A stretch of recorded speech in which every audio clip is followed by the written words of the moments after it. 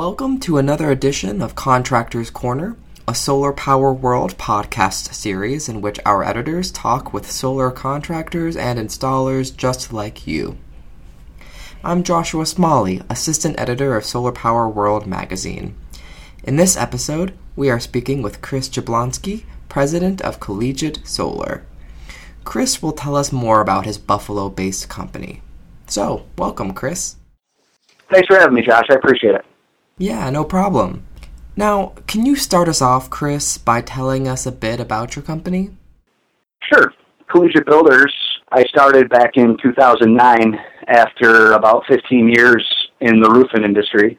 And I named it Collegiate because I actually have a bachelor's degree in business, and I'm probably part of a very small percentage that actually has a degree in this industry as far as the roofing aspect of it goes.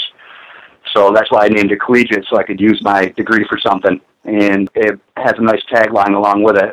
Collegiate Builders, your educated professionals.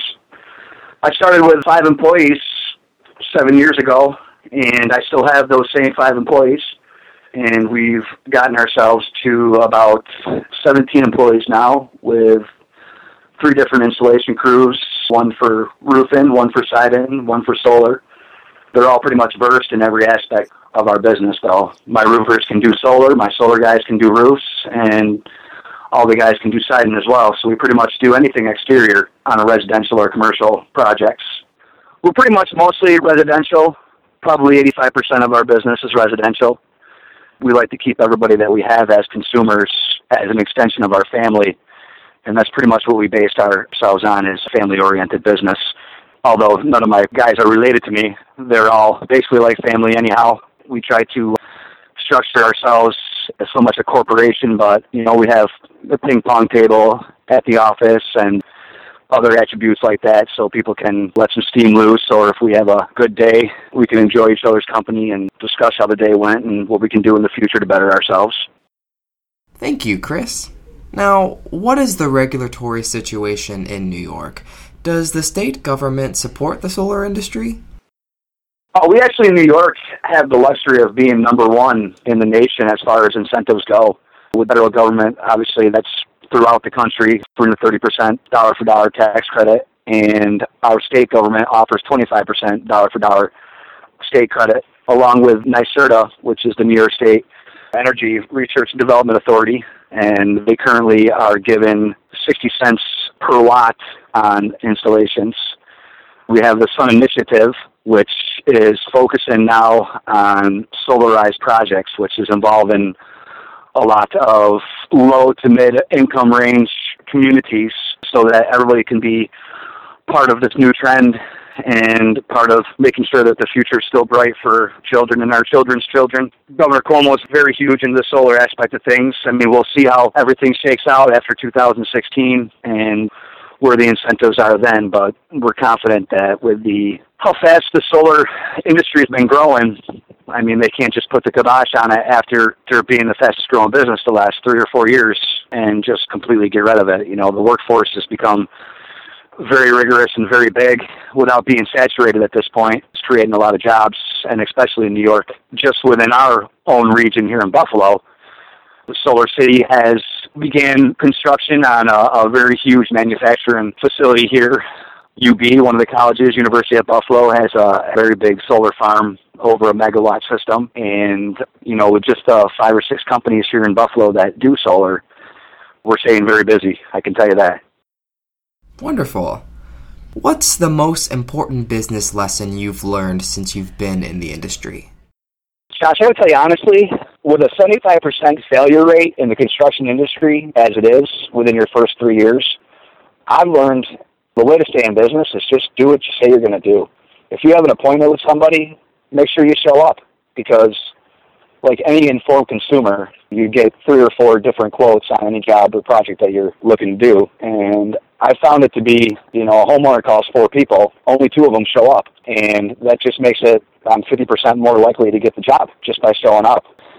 In my opinion, just saying what you're going to do and doing it is worth its weight in gold. And as long as you do that, you should have no problem being part of that 25% that is successful in the construction or solar industry. Yeah, I think that's some really good advice. This is a fun question. Pretend you are the king of the solar industry for the day. What's the one thing you would change?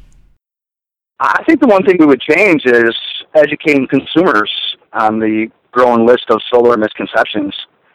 If we could have a free, fun, interactive workshops across New York State or the country, educating consumers on price, the ease of installation, and how quick the payback period is, and do it in a way that leaves an imprint on the everyday family, which is who solar should target, is the everyday family. People that can afford it can afford it. People that can't afford it should still be able to have it. And thank goodness that we have a government right now that is keen to that same aspect of things and realizes that even low to moderate income families and everybody across the board should have the ability to be able to utilize solar technology. And not to mention, like I said previous, we're doing this for a lot of different reasons. Obviously you're in business to make money, but we're also very thrilled with the fact that we can do something to change the world. And that's exactly what we're doing. One system at a time, changing the world. And hopefully the rest of the world is on board with it. And we know, of course, Germany and Spain and some of these other countries are very prominent in the solar industry as well. And the better future we have for our kids, the better future their kids will have as well. Now, as our last question, tell us about a project you found especially challenging. What were the challenges, and how did you work through them? One project comes to mind in particular that we had a difficult time. The homeowner was looking to get solar and didn't realize he had an outstanding pool permit, and the pool wasn't built up to code and was never closed out. So this made it so we couldn't close out our solar permit or receive our NYSERDA contractor incentives. But in doing so, we saved the customer money by having our architect help with them getting the proper pool drawings and walking them through the permit closeout process. And this actually happens fairly often where a customer is unaware of an existing outstanding permit, either up to code or not up to code on the particular property. And it brings us to having to do more legwork and getting things straightened out for the homeowner, but that's what we're here for as contractors. There's too many contractors out there that are fly-by-night. They're in it to make the money that day. They're not thinking about where their business is going to be 6 months down the road, a year down the road, or 10 years down the road. With different aspects of municipalities now and needing insurances and having to pull permits, it weeds those fly-by-night contractors out a little bit so that everybody can be competitive with each other and no one's charging rates that are ridiculous and people aren't doing jobs that are super cheap and not doing them correctly just to get them done and make $1 or $2 that day. Very nice. All right, well, again, this has been another edition of Contractors Corner. Thanks to Chris Jablonski for being with us and telling us about the Buffalo solar market. Thanks, Chris.